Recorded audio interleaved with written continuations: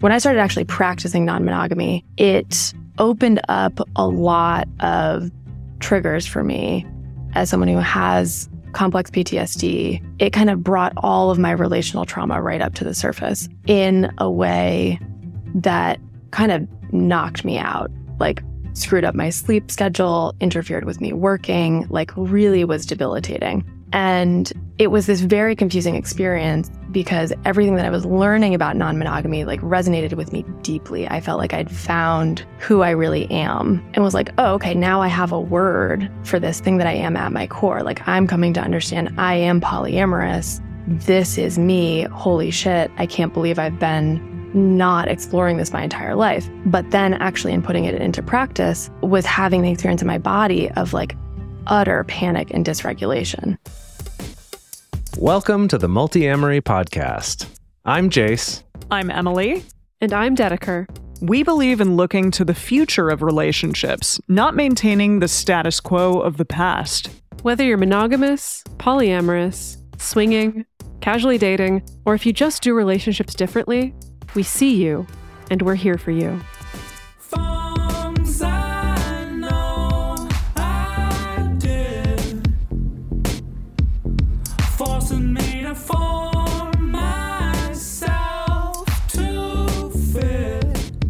On this episode of the Polyamory podcast, we're going to be getting into topics that are especially important for people who are new to non-monogamy, or if you know someone who's new to it, maybe you're so old hat that you've forgotten what that was like. But if you're opening a relationship or just getting into this for the first time, a lot of really intense emotions can come up, and those can sometimes be ignored or not really given as much attention as they could be from the larger polyamorous community who's kind of figured some of that out already. And to do that, we are joined by Irene Morning to talk about some topics from her book, The Polyamory Paradox. Irene Morning is a somatic pleasure coach, intimacy educator, polyamorous human, and author of the best-selling book, The Polyamory Paradox: Finding Your Confidence in Consensual Non-Monogamy. Through her coaching, workshops, writing, and in-person sex-positive events, she guides others in creating relationships that fulfill their unique needs and desires. Both her work and personal life revolve around the belief that centering our own pleasure is not only healing on an individual level, but also in service of interdependence and collective well-being. Irene, thank you so much for joining us today. Thanks so much for having me. I'm happy to be here. Yeah, we're really sad that Dedeker couldn't join us because I think the two of you have a lot of overlap in terms of the work that you do. She also does somatic coaching as well. So I'm curious because hers, I think, focuses less in the pleasure aspect. Can you talk a little bit about what it is that you do and what somatic experiencing and what somatic coaching means to you? Yeah, totally. So I think the place that feels important for me to start with that is just in clarifying my background as far as like training and credentials here. I have about a decade of operating in the wellness industry and doing mostly body-based, yoga-based stuff. I have a master's degree in yoga therapy. And when I talk about somatic coaching, I mean kind of adapting everything from that background, primarily in yoga, and fusing it with my other professional background, which is in sexual health counseling, and bringing those together. So I'm actually not trained in somatic experiencing, which is a specific modality. When I'm talking about somatic coaching, particularly somatic pleasure coaching, I'm talking about how are we getting into the body in terms of postures, breath work, guided meditation, self-awareness as we're journaling, to be pleasure oriented and to work on whatever it is that we're working on through the lens of pleasure. Because I feel really strongly, especially as we're approaching relationship stuff and sexuality stuff, that centering our pleasure is the only way to really feel whole in it. Because when we're approaching healing work, people are really coming from a place of pain in some capacity, right? Understanding that pleasure gets to be a resource for that, and pleasure is actually essential for balancing that out and being able to move forward from the pain is really, really important to my body of work. You touch on this a bit in the book, but when I heard the word pleasure, my head did immediately go to sex.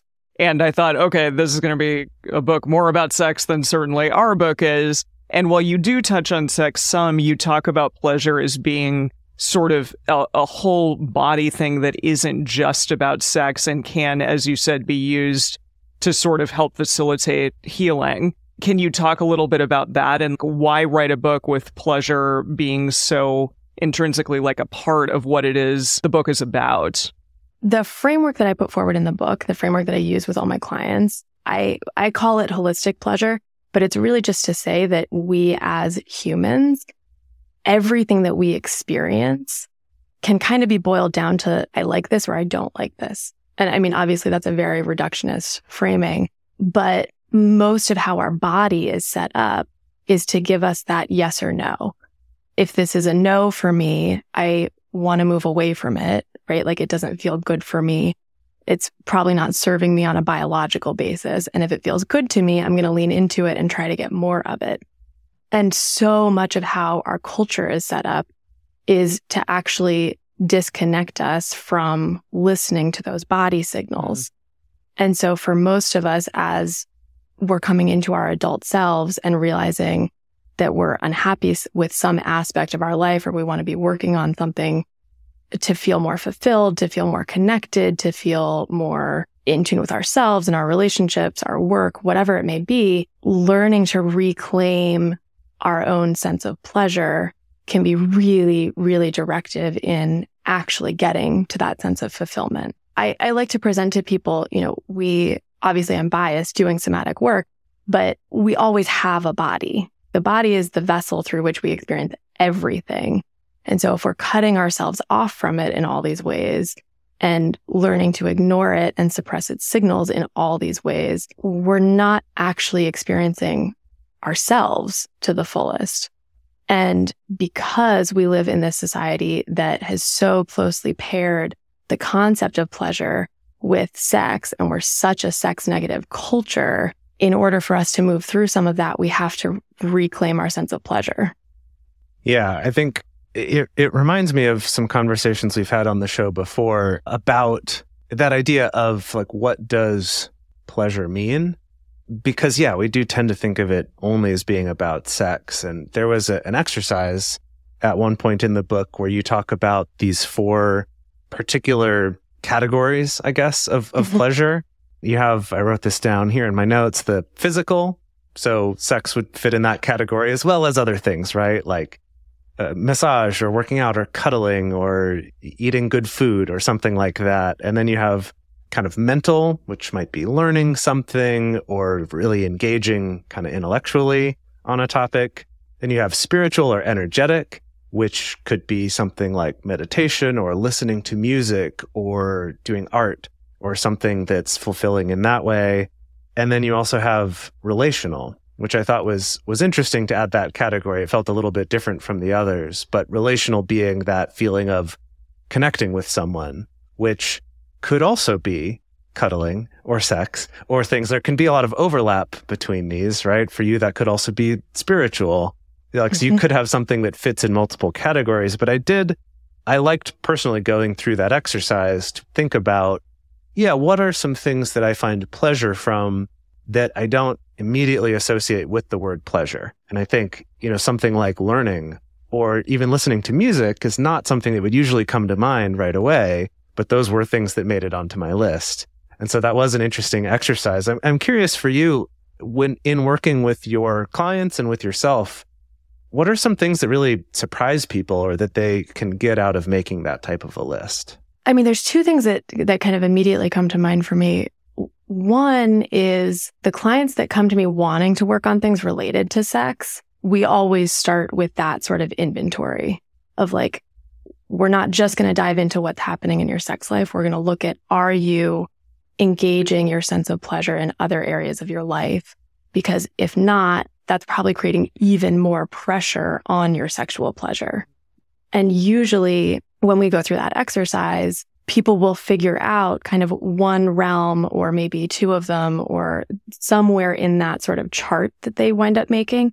They'll kind of have an aha moment of like, oh, here's this place where I'm actually really not getting this nourishment, or I'm not even thinking about pleasure in this part of my life and nurturing that, focusing on that for a little while often helps to take some of the pressure off whatever they're feeling in terms of sex and relationship pleasure. So that's one. And then I think the other is helping people understand that when we're talking about pleasure in that way, small is actually really best. Because I find the other thing that comes up for people around the concept of pleasure, again, particularly sexual pleasure, is, that people need to be having orgasms, women or vulva-bodied people need to be having orgasms from penetration, or that sexual pleasure has to be this like big, explosive, like pornographic expression that they just have never been able to tap into. There's a lot of like internalized bigness around sexual pleasure, and helping people understand that in relation to that, starting really small and tuning in to the smallest embodiments or the smallest expressions of pleasure is what will help you grow it with more ease and actually fast. Not like we're trying to go bigger and faster. That's actually exactly the opposite of what I'm saying. But paradoxically, when you tune into the really small experiences of it, that is what grows it more easily, more quickly. And that winds up being true in all the other realms as well. Yeah, there was a section in the book a little bit later on where you were talking about blockages in pleasure. And you used an example of clients of yours that were having, triggering feelings come up after their partner was coming home from a date and they were having a really challenging time with it. And you went through the exercise with them, and basically the conclusion was that they found a blockage in pleasure or a blockage in a different part of their life, like their work life, and that once they untangled that, they were able to not have as much challenge and distress over their partner having a fun time with somebody else outside the home. And that was really interesting to me because we so often will have issues with something that our partner's doing, but it really may not be about them. And I'm curious for you, like, how do you tell the difference? How are you able to parse out, okay, I'm having an experience of something that's difficult with my partner, but it's not about them. It's about me and this other avenue of my life. Because to me, so often we're just going to go immediately to blaming our partner and not looking inward and questioning those other things that might be happening. So how would you tell someone to like figure out the difference there? I'm not sure that we always can discern. And that might actually be kind of a lofty aspiration to always be able to discern. And I think there's a really important part of being in relationship in terms of accepting that sometimes we're not going to be able to parse that out. And sometimes we are going to be projecting. And sometimes that's just going to be complicated and messy. And I say that because I don't want to set up unrealistic expectations for people that like, here's the tool that will always get you to the crux of it. Right? Sure. But one of the things that I say to my clients often is like, when we're in an uncomfortable place with a partner, we want to be looking at both of those things, right? Like, is there a request that I need to make of this partner that will help appease the tension or the conflict? Like, is there some need from this relationship that isn't getting met that I actually just need to advocate for differently? But then also, what's the piece in terms of my own history and my own feelings here? Like, can I look at my own experience and do some assessment? The concept that was coming up for me as you were speaking about that was doing that pleasure realms inventory and actually looking at how am I accessing pleasure in each of these 4 categories at this particular moment to see where maybe I'm not getting what I need in my own life, and see if that might be bringing up old feelings from another chapter of my life or another relationship. And if nothing comes up in that inventory, then nothing comes up, but sometimes it does. And so for me, it's always kind of the both and, like, what am I looking at in myself? And also, what am I looking at in the relationship? Yeah, I like that idea of kind of where you started that, is that you may never know for sure, or you might not, or maybe you do figure it out in this one moment, but that doesn't mean in the next moment you'll also know. I think that's, in general, just a good thing for all of us to keep in mind is that I think when people are doing relationships, which, involves a lot of feelings, intentionally so, right? Relationships have a lot of feelings involved, is that because that's scary and because that kind of introspection can be hard and we don't see it modeled a lot, right? Instead, what we get is people posting some kind of relationship advice on social media that's a very black and white, do this and you're happy, do this and you're not. And it takes all different forms, right? From the kind of more pickup artisty world or like a very, woo-woo spiritual tantra kind of way of approaching it and everything in between, right? There's this whole realm, but where we all want these easy, if I just do this or if I always follow this, then I'll always do it right. And I just think it's so important to take a moment to sit with that and remind everyone that's not how it works. And that part of this is learning to be better at realizing that it's always an exploration. And that honestly, if it wasn't, we would all lose interest in relationships immediately anyway. If it really was just like follow these rules and you do it, we'd all be like, yeah, relationships are boring. I'll move on to something else. Yeah. I mean, also the thing that comes up for me as you're saying that is kind of thinking about people's intentions as they're getting into non-monogamy and as they're approaching the transition from monogamy culture to trying to participate in non-monogamy, whatever that means for them.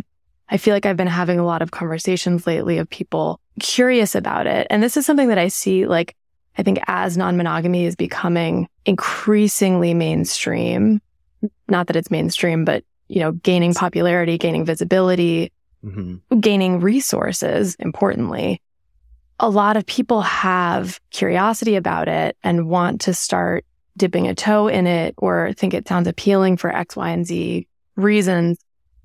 And I'm watching people get really kind of fixated on figuring it out before they're in it fully, like thinking that they can figure out what structure would suit them best, which I think is an important exercise, right? Like I want people to be having that thought process, and you really don't know until you're putting it into practice. Sure. And so understanding like not what are the tools that I need to get it right, but what are the tools that I need to keep evolving, because I'm going to keep evolving no matter what the thing is in front of me. Yeah. I mean, I think it'd be great if people kept that in mind for all types of relationships too, not just non-monogamy, right? That we have this idea in monogamy as well that, if I just do it the right way or find the right person, then nothing's a struggle, everything's easy. And that's also not how that goes, right? We're just exactly less likely to blame it on monogamy because it just seems like that's the water we're swimming in, so we don't even see it. But yeah, that I remember years ago, gosh, where was this? I can't remember if I read this somewhere or someone told this to me or what it was, but this story of this woman who had been married for 50 years and someone, younger was asking her, how's that been? What's that been like being married to the same man for 50 years? And she was like, oh, I haven't been. I feel like I've been married to at least 10 different men. I mean, they were all the same body and they all had the same name and they were the same person, but he's a different person at different points in our 50 years. And like, he's continued to change and so have I. And so it's a kind of, we have this idea that, you find this one thing, it stays static. And that's just not how it works. Mm-hmm. Which honestly brings me back to the focus for me on pleasure, which really for me is a focus on embodiment and understanding how to stay in the body as the body changes, to keep attuning to what feels good to me in this chapter of my life or today versus tomorrow, and letting it be what it is in each present moment, again, as we evolve, because none of it stays the same. So this is something that you didn't really get into in this book, but I was curious to hear your thoughts about. So when we talk about pleasure, it's kind of related to a topic. I was actually just listening to an episode of the Secular Buddhism podcast where he was talking about kindness to yourself and talking about the difference between kindness and niceness. And, that's the distinction he made, where being nice is kind of that like avoiding anything that's difficult or just, eating ice cream because it feels good, or self-care to get away from the bad feelings. And that, yeah, that's nice. I mean, it's right there in the word, but that isn't ultimately the best kindness we can do for ourselves. And so when it comes to pleasure, I feel like there's that same concept, right? Of how do you distinguish between what's just seeking pleasure all the time versus what's, I don't know how to describe it, kind of a more holistic, more kind type of pleasure for yourself, or more long lasting, or however you want to describe that. You'd probably do a better job than I would. Well, I mean, if I can take a stab at kind of synthesizing that, the word that kind of comes forward for me as you're asking that is fulfillment. And that feels like an important differentiator for me around what I would maybe call holistic pleasure versus straight up hedonism. And I'm a fan of hedonism. I can get down with hedonism, not bashing hedonism. It's not the framework from which I coach, because we can burn out, it's not sustainable for most of us. For some people, cool. But I think part of what I'm getting at in those 4 realms and asking people to look at them all together is, if we're just following the thing that feels good in one of those realms, like if I'm just leaning on a body-based pleasure that is actually somewhat fleeting, and I'm not tending to what is mentally or emotionally or relationally or spiritually also giving me pleasure, I probably won't actually be able to stick with that for very long. It probably won't serve me for very long. There's something about looking, and also I should say, for, the therapists out there listening, or anyone who knows this model of pleasure is actually kind of adapted from a biopsychosocial approach to humans and healing, which says we need all of these different layers of ourselves to be met and supported in order for us to be our fullest self. And it's kind of just taking pleasure and applying that to, okay, we have different parts of being human. We have different aspects of being human. How do we make sure that they're all working together? That for me is the distinction between the kind of fleeting, I guess the parallel for your example would be the nice pleasure of just kind of what feels good, versus the deeply fulfilling pleasure that helps me actually really be connected to myself and others and living a robust life for an extended period of time. I just wanted to explore that a little, because it was something that I'm thinking about a lot, of that getting to know ourselves is always this challenge, this kind of push-pull, like you mentioned earlier, of we don't have a foolproof way to always know where a feeling's coming from or where a discomfort is coming from. To just, I guess, emphasize that idea that we're always exploring it, and that it's not even quite so simple as just, what feels good right now? Yeah, go do that. And that's it. Yeah, I think the other thing that feels important to mention on that is that I don't think of pleasure in terms of avoiding what's uncomfortable or challenging or even painful for us. I like to talk about it as resourcing for facing those things. So if we recognize that we're using pleasure to just as certain forms of escapism, that's not really what I'm after here.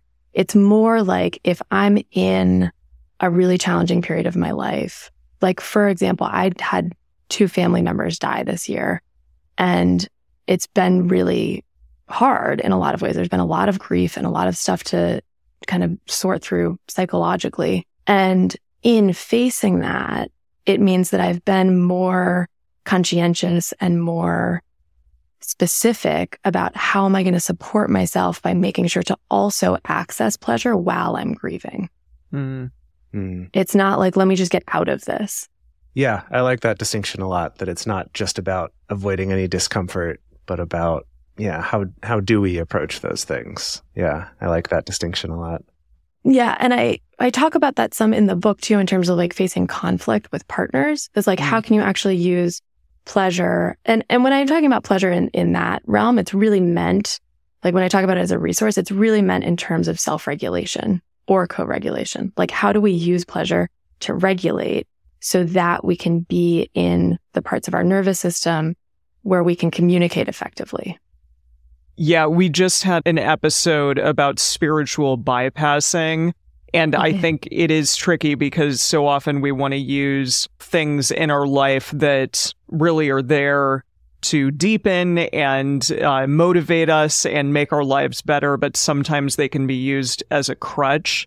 And you essentially just said that sometimes our pleasure, we can tap into things because we want to escape the challenges that are happening in our life. And I think it is that tricky thing of making sure that we can tap into those things when we need them and that they can help enrich our life, but not that they're there only to make us turn away from the challenges that we have to face in order to kind of evolve and get better in our life. So yeah, I appreciate that you talk about that and the distinction a bit there. I think you actually just in this moment just gave me an aha. Oh, about my own work. Thank you. Oh, good. Excellent. Glad to be of service. So often when I'm kind of explaining this framework to people, I'll set it up as for example, dancing might check off all 4 categories for you, right? You might be doing a pleasure inventory and put dancing under physical pleasure, under mental pleasure, relational pleasure, and spiritual pleasure.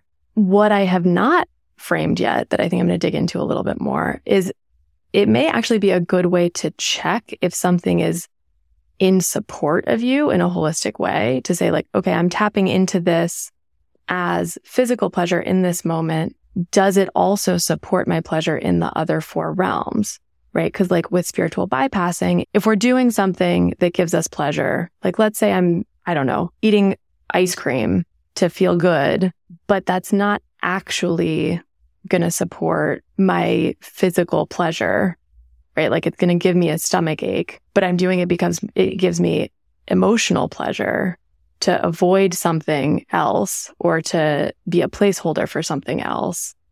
I'm regretting this example a little bit because I actually really don't feel that way about ice cream, but but it may actually be helpful to put that in the category that you're trying, that you're using it for in the moment, and then say, does this serve my other realms of pleasure, or am I actually using it to the detriment of a different realm of pleasure? Like a checks and balances system. Yeah, that's an interesting distinction. Yeah, that's a fun way to think about it. Yeah, because I think definitely you can have certain pleasures that really do only check one box potentially, and that's okay. But I agree, if it's at the detriment of other things, then that's where maybe the issue comes into play. And that's where maybe it's not going to be serving you in the way that you ultimately want it to. Awesome. So we want to get into a little bit about the book itself. Why is it called The Polyamory Paradox? As well as some of the things that we found a little bit challenging in this book. But first, we're going to take a quick break to talk about how you can support this show if you appreciate this content and want this to continue being available to everyone out there in the world for free every week. Take a moment, listen to our sponsors. If any of them seem interesting to you, go check them out. It does directly support our show. And either way, we will see you on the other side. This episode is brought to you by Visit Williamsburg. In Williamsburg, Virginia, there's never too much of a good thing. Whether you're a foodie, a golfer, a history buff, a shopaholic, an outdoor enthusiast, or a thrill seeker, you'll find what you came for here and more. So ask yourself, what is it you want? Discover Williamsburg and plan your trip at visitwilliamsburg.com. For a long time now, we've been fans of adamandeve.com for getting sex toys or lingerie or accessories, things like that. It's just a fantastic resource with a huge selection. And now, not only do we have a fantastic offer, but we also have a promo code that will work on adammail.com and evestoys.com, which are their sites specifically for LGBTQ audiences. And our code is fantastic. It's 50% off of almost any item in the store and free discreet shipping when you use our code MULTI. Yes, we love adamandeve.com and have for years. They are our oldest and longest sponsor, and they just keep on giving great gifts to us and to our listeners. You can bring more pleasure and satisfaction into your bedroom by going to adamandeve.com, adammail.com, or evestoys.com and select any one item. It can be, an adventurous new toy or anything you desire, something fun, something sexy, whatever sounds good. So just enter offer code MULTI at checkout and you'll get 50% off almost any item plus free shipping. That's multi, M-U-L-T-I, at adamandeve.com, adammail.com, or evestoys.com. This is an exclusive offer that is specific to this podcast, and it's better than any offer that is currently available on their site. So again, use code MULTI to get you not just the 50% discount, but also the 100% free shipping. Code MULTI. So I want to take a step back and talk a little bit about the book as a whole. So the book is called The Polyamory Paradox. So I guess the first question is, what made you decide to write this book and who's it for? And then I want to get into the paradox itself. But starting out, what made you decide to write this, and who's the intended audience? Who would help? And we have some thoughts about who we think this would help as well. But we're curious to hear from you first. Well, I'm really curious to hear your thoughts. I decided to write this book because when I started actually practicing non-monogamy, it opened up a lot of triggers for me as someone who has complex PTSD. It kind of brought all of my relational trauma right up to the surface in a way that kind of knocked me out, like screwed up my sleep schedule, interfered with me working, like really was debilitating. And it was this very confusing experience because everything that I was learning about non-monogamy like resonated with me deeply. I felt like I'd found who I really am and was like, oh, okay, now I have a word for this thing that I am at my core. Like I'm coming to understand I am polyamorous. This is me. Holy shit. I can't believe I've been not exploring this my entire life. But then actually in putting it into practice was having the experience in my body of like utter panic and dysregulation. And most of the resources that I was looking to at that point, this was years ago now, and we didn't have nearly as much stuff out there that's actually like helpful in the non-monogamy helping world. And I was getting my shame was essentially like exacerbated by a lot of the resources that I was looking to. I wasn't finding stuff that was talking about how intense that experience in the body was. I felt like more the messaging I was encountering was kind of like, figure out what your insecurities are and like handle your jealousy. It's a little more theoretical. Yeah, it didn't feel practical for like how intense the experience was. And it didn't make me feel seen in terms of having that type of trauma. And also, I mean, I think the therapy world is getting a little bit better with this, but I was really struggling to find a therapist who was competent when it came to non-monogamy. I kept running into the question, well, how would this be different if you were monogamous? And I was kind of like, wow, that question's not working for me. And that took me into focusing on this once I figured out a lot of it for myself and talked about it a lot more openly. Obviously that influenced my work and brought a lot more people to me who were going through the same thing. And the book was really meant to be the resource that I wish I'd had at that point that a lot of my clients were kind of wishing that they had, to help with some really practical stuff of like, how do we think about moving through this transition, right? Shifting from monogamy to non-monogamy when it brings up some really, really, really hard stuff in our bodies. Yeah, that deprogramming aspect, or kind of the unlearning and the lack of role models and things that we have, all makes it challenging. And so yeah, to go to my impressions reading it, who I think this book is best for, it definitely feels like, because it's a lot based on your own story of coming to this. And so I would say it's great if you want a book that really acknowledges those struggles and that feeling of panic and stuff when you're new to it. And particularly for people opening up previous relationships, that seems to be a through line through a lot of it. Like a lot of it's based around a lot of focus on this one sort of primary couple that's opening up and exploring this, and the kind of ruptures and challenges and things that can come up through that process, as well as, I guess, just like being someone who's new to it and going through that unlearning kind of process. It was interesting. So Emily and I were discussing, before you got on the call, our own experiences of like, which parts of this do we relate to and which don't we?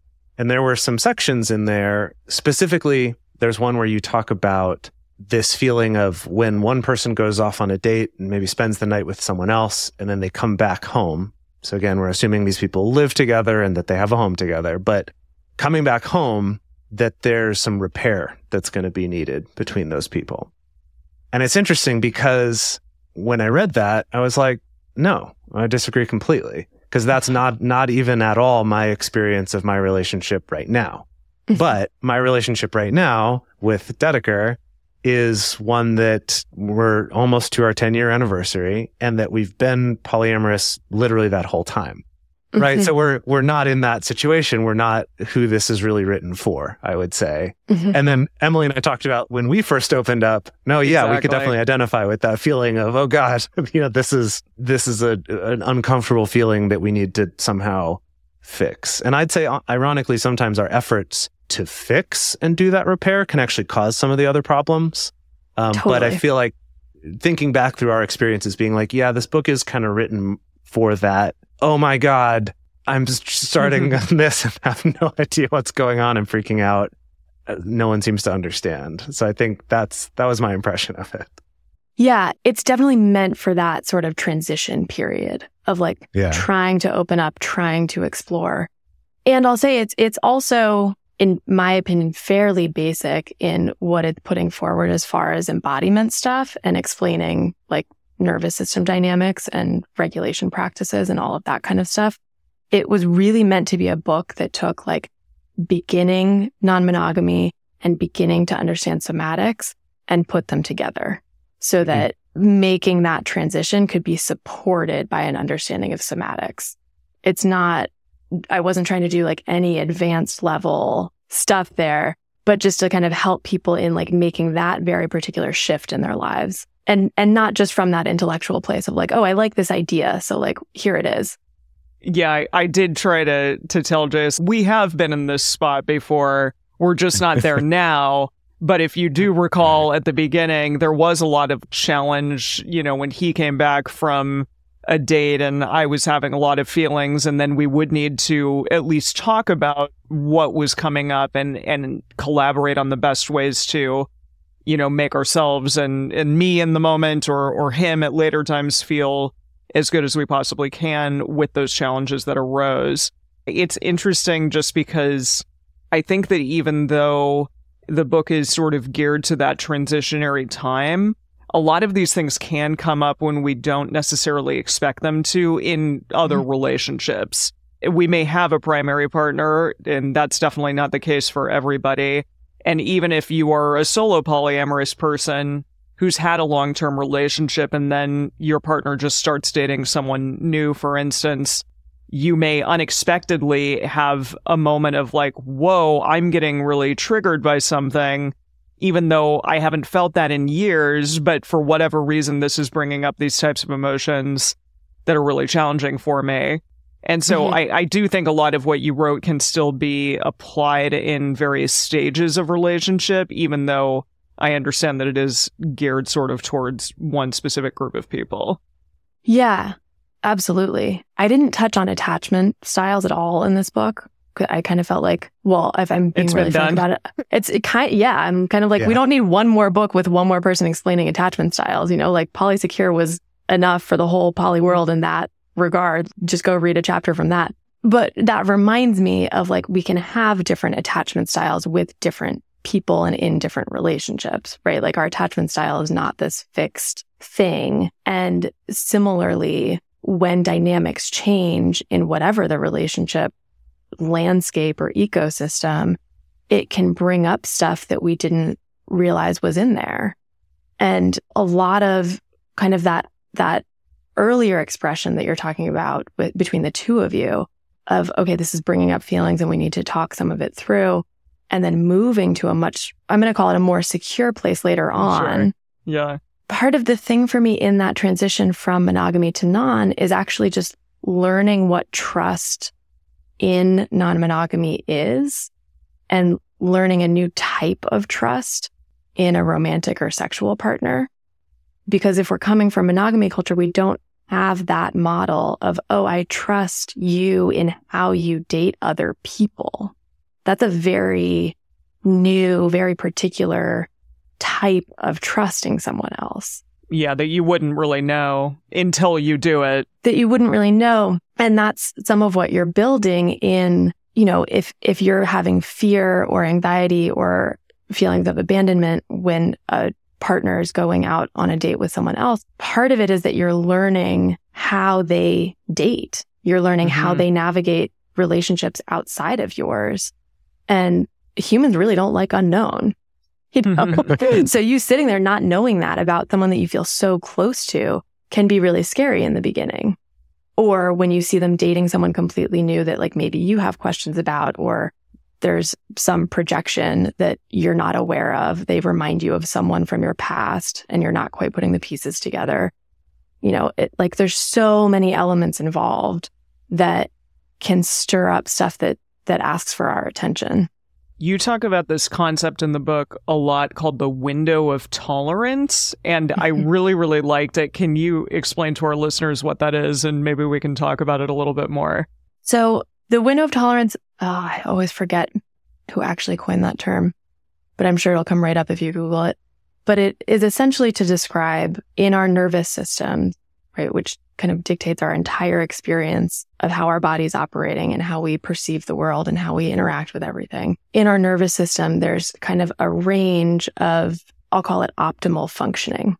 And in that range of optimal functioning, we are able to digest food and feel relaxed and access the parts of our brain that give us logical thinking and communication and reason and creativity and like all of the really beautiful connective things about being human. In short, that's our window of tolerance.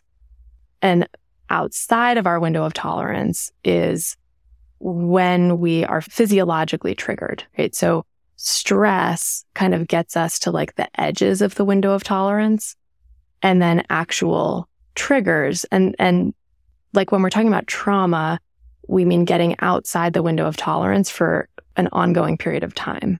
Stress kind of gets us to the edges and then we can come back down. When we get to the outside of the window of tolerance, it's really hard for us to communicate properly. Sometimes people will go nonverbal. That's where we might experience like panic attacks and the body shutting down in certain ways. Or, you might have been in an argument with someone where you actually had the sensation in your body that you wanted to like bolt and leave the room or like get out of the house. That's your flight response, actually trying to get you away from a situation where your body feels threatened. All of those kinds of things that feel like extreme reactions in the body are outside the window of tolerance. So when I'm talking about pleasure, like what I said earlier about it kind of resourcing us for the challenging stuff, I'm talking about us being able to stay in that window of tolerance, in that space of optimal functioning, so that we can be communicating in the ways that are effective and connected in the ways that we want to be. Yeah, in the book, you gave the analogy to a muscle and how, the way that we increase the strength of a muscle is by putting it under stress and it breaking down and then kind of repairing. And you kind of stopped there with the metaphor, but I really liked it as someone who's really into physiology and stuff like that, was that thing of, people in the sports or just sort of fitness world will talk about the concept of overtraining. And that's that if you're constantly putting that muscle under stress, like you're lifting really heavy weights every day, you're actually going to make that muscle weaker and it's not going to build itself back because it's constantly at that edge. And you talk about that in the book in terms of by always being right at the edges of this tolerance, the window decreases because our body is trying to keep us safe. It's like, we're at this edge too much. I'm going to push you outside of it so you stop, right? So that you shut down or you get away or you escape or whatever it is. And that idea that we also don't want to just be comfortable all the time. We do want to grow and push ourselves, but it's finding that balance of you can't be in that state all the time or you're just not going to grow. But you also, if you're just in the middle of that comfort zone all the time, you're never growing and will probably feel kind of lackluster and bored and, interestingly, a lack of pleasure if you just stay in that comfort zone all the time. Yeah, exactly. Exactly. And I think, I was bringing it up in the book in terms of talking about opening up an existing relationship or building a relationship that's going to be open in some capacity, where if one or both of the partners are experiencing that as intensely stressful or even triggering, we need to look at the pacing of it. I see a lot of people in my work who feel like, okay, now I've made the decision to put this into practice in my life. I'm non-monogamous now. It's balls to the wall. We're dating everyone. And that doesn't actually allow for our nervous system to fully integrate our sense of safety in what we're doing. So they're trying again and again and again to get more comfortable with it, but not taking the pauses or the sort of like downtime in between those experiences to fully integrate and digest them and orient to how safe they can feel with what has happened, to kind of then like take that sense of safety into the next experience and have it hopefully be a little bit less challenging. I like that idea that you do it just a little bit at a time to kind of get your body to regulate. We're sort of going to be potentially pumping the brakes if somebody is having a challenging time with non-monogamy. We're kind of opening up the relationship as slowly as the partner who's potentially having a more challenging time in it needs or wants. But is there ever a time at which that might be holding the other person in the relationship back? And maybe you need to just sort of jump before you're ready, or you're holding the person back who really is excited about this and they're not able to express themselves in relationship as much as they want. Like, how can we sort of move forward without restricting each other's autonomy or their needs? Or how do we gauge whether or not like we're making any progress in feeling better about opening up in general? This question and the answer are kind of so multifaceted for me. And this is where I have some contention with some of the stuff, like the, I don't know, I guess like more traditional line of thinking around non-monogamy that I felt like I was encountering a lot when I was first starting, was kind of along those lines of like, you'd figure out your insecurities, you deal with your jealousy, but like you do not impede upon your partner's autonomy. And there's a couple pieces for me where I think about non-monogamy very much more in terms of like ecosystems. And it feels easier for me to say, can we go a little bit slower if we're thinking about this as a whole ecosystem? So what does that mean to you? So like, I feel like some of the pushback around asking to go slow is often like, okay, well, that means you're asking another partner to slow down, or it's not taking into consideration how a partner outside of that couple, like the other partner that someone might be dating, how they would feel about it. And there's a communication piece with any like external partners. And this is my ideal. This is my lofty ideal, is that we're all in non-monogamous ecosystems where when someone hears that a partner is really struggling with something, there's empathy and compassion around, you know, if that means that we need to slow down a little bit in some way, as long as we can define those terms and agree upon those terms, we're all, as kind of our default, we're on board with that, right? Where we get into some challenge around that is actually like in the nitty gritty, can we get everyone to agree to the terms? And I think that's kind of what the question is actually more about, is like, what if all the expressions of that are actually asking people to give up the things that they want or not even pursue the things they want in the first place, right? So for me, it's actually about what is that negotiation of the terms. And it feels important to also name like the other skill set we need around that is forgiveness and repair, and understanding that to make these kinds of transitions from monogamy to non-monogamy, we're going to make mistakes. We're probably going to hurt each other. There are going to be miscommunications. And can we set the intention to not take that personally, but to say like, we're playing with our edges here.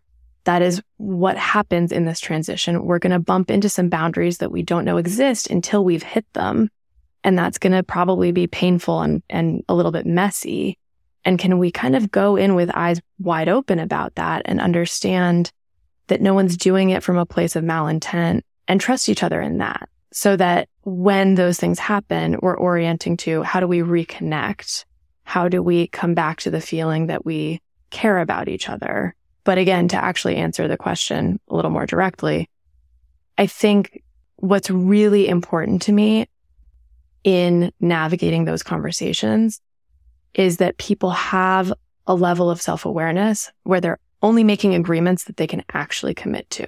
So the person who's maybe asking for slowness, asking in very specific terms what that means for them, also agreeing to points where we revisit and assess and get clear about what is it that we're assessing?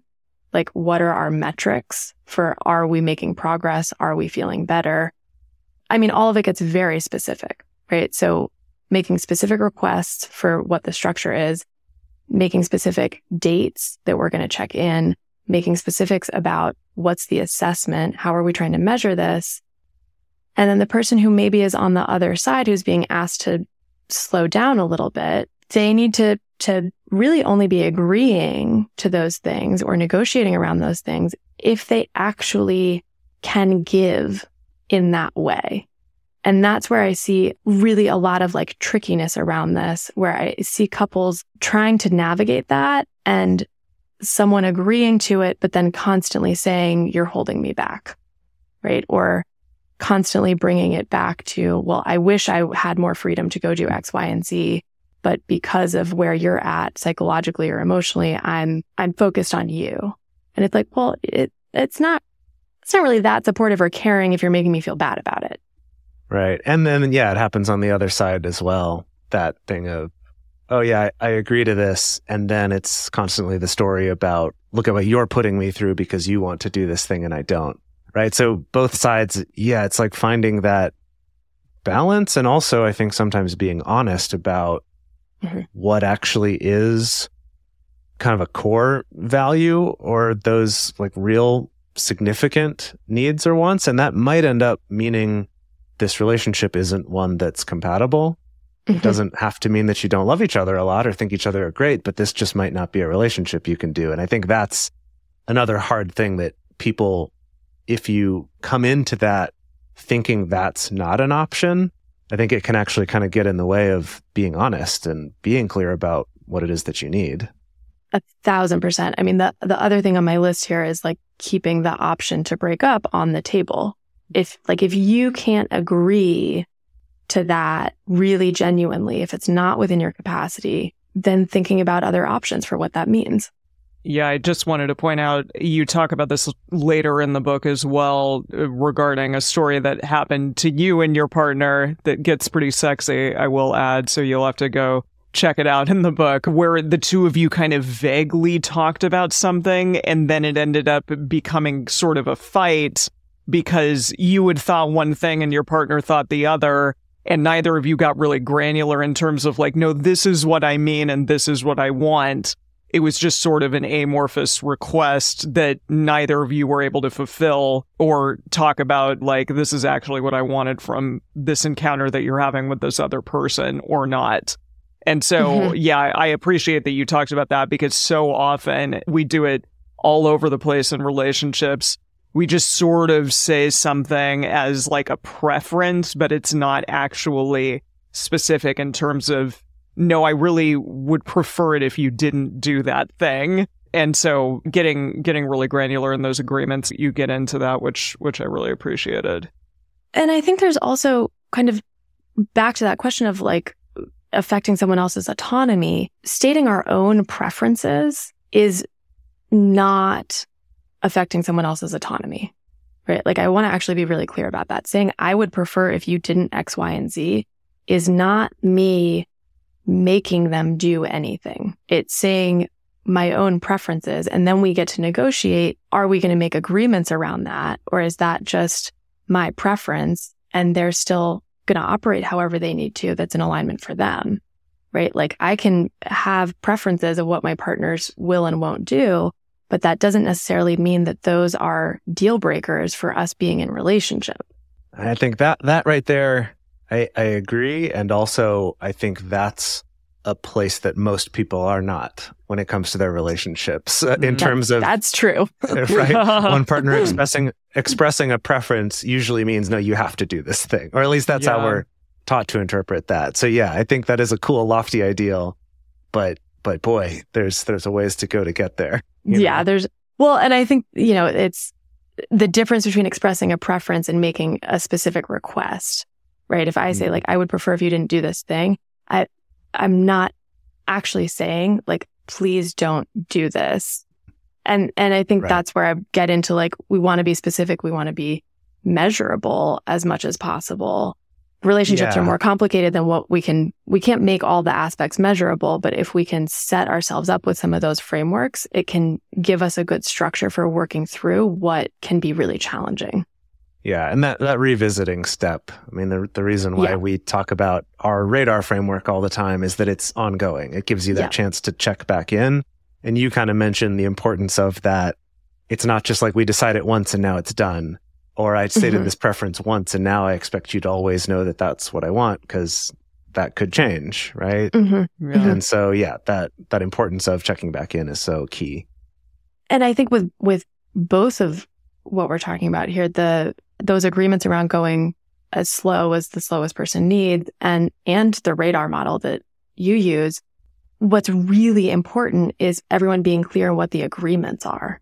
I talk to people all the time who don't actually know what the agreements are in their relationships because they've been having conversations where they feel like they're building intimacy and getting to know each other and hearing each other's desires and feelings and all of this really wonderful connective stuff, but they're not getting concrete in what the agreements are. And I think that's really, really, really important. You need to actually be able to articulate them for you to have a supportive experience in non-monogamy. And I think I would say that goes back to what we talked about before, that I think that's especially true when you're first figuring out this transition together. That definitely my experience and the experience I've found talking to a lot of people is that over time, as you get more comfortable with it yourself or with your partner, you'll have fewer and fewer of those. But that, starting out, it is kind of like, because everything's so unknown, I don't know how I'm going to feel about something.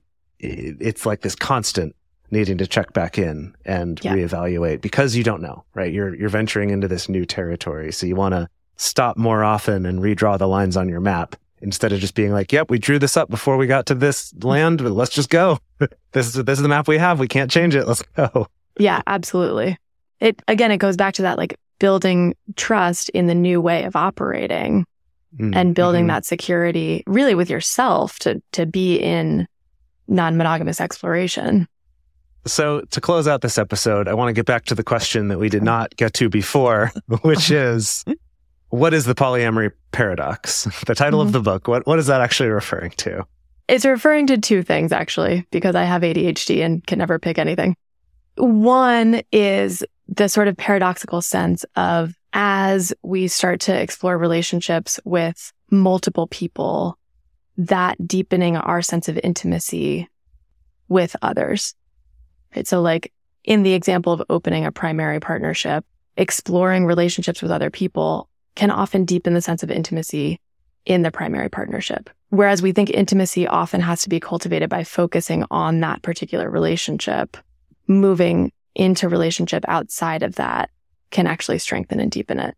But the thing that I focus on more in the book, the paradox that the book is really meant to support more, is the paradox of what I was describing earlier of, I really identify with this. I am polyamorous, and the experience in my body is that maybe being polyamorous is actually going to make me explode. I think Clementine Morgan actually has a perfect quote around this of like, I want this, but I'm going to die, or I feel like I'm going to die. Like I really am drawn to this thing, but it is also entirely too much in my body.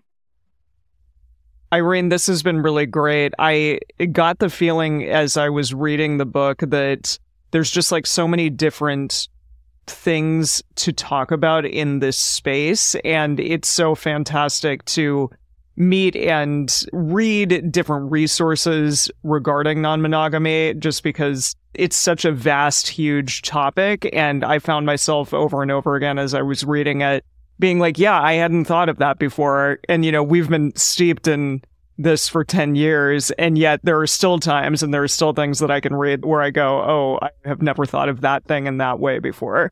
So thank you for your contribution to this space as well.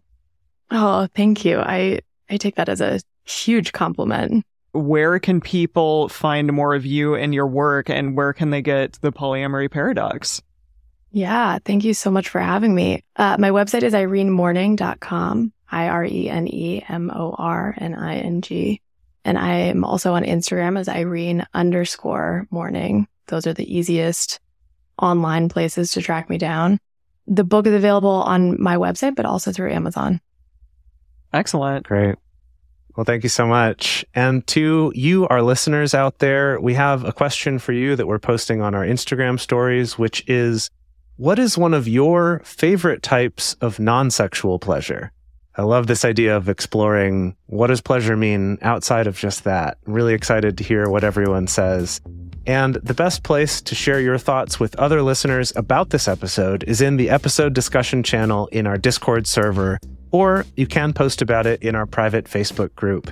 You can get access to both of these by joining our exclusive community on patreon.com/multiamory. In addition, you can share with us publicly on Twitter, Facebook, Instagram, Threads, wherever you want to do it. Multiamory is created and produced by Emily Matlack, Dedeker Winston, and me, Jace Lindgren. Our production assistants are Rachel Shennework and Carson Collins. Our theme song is Forms I Know I Did by Josh and Anand from the Fractal Cave EP. The full transcript is available on this episode's page on multiamory.com.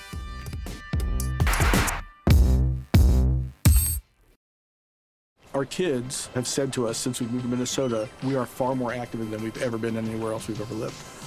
Moving to Minnesota opened up a lot of doors for us. Just this overall sense of community, of values that, Minnesotans have. It's a real accepting and loving community, especially with 2 young kids. See what makes Minnesota the star of the North. New residents share why they love calling it home at exploreminnesota.com/live.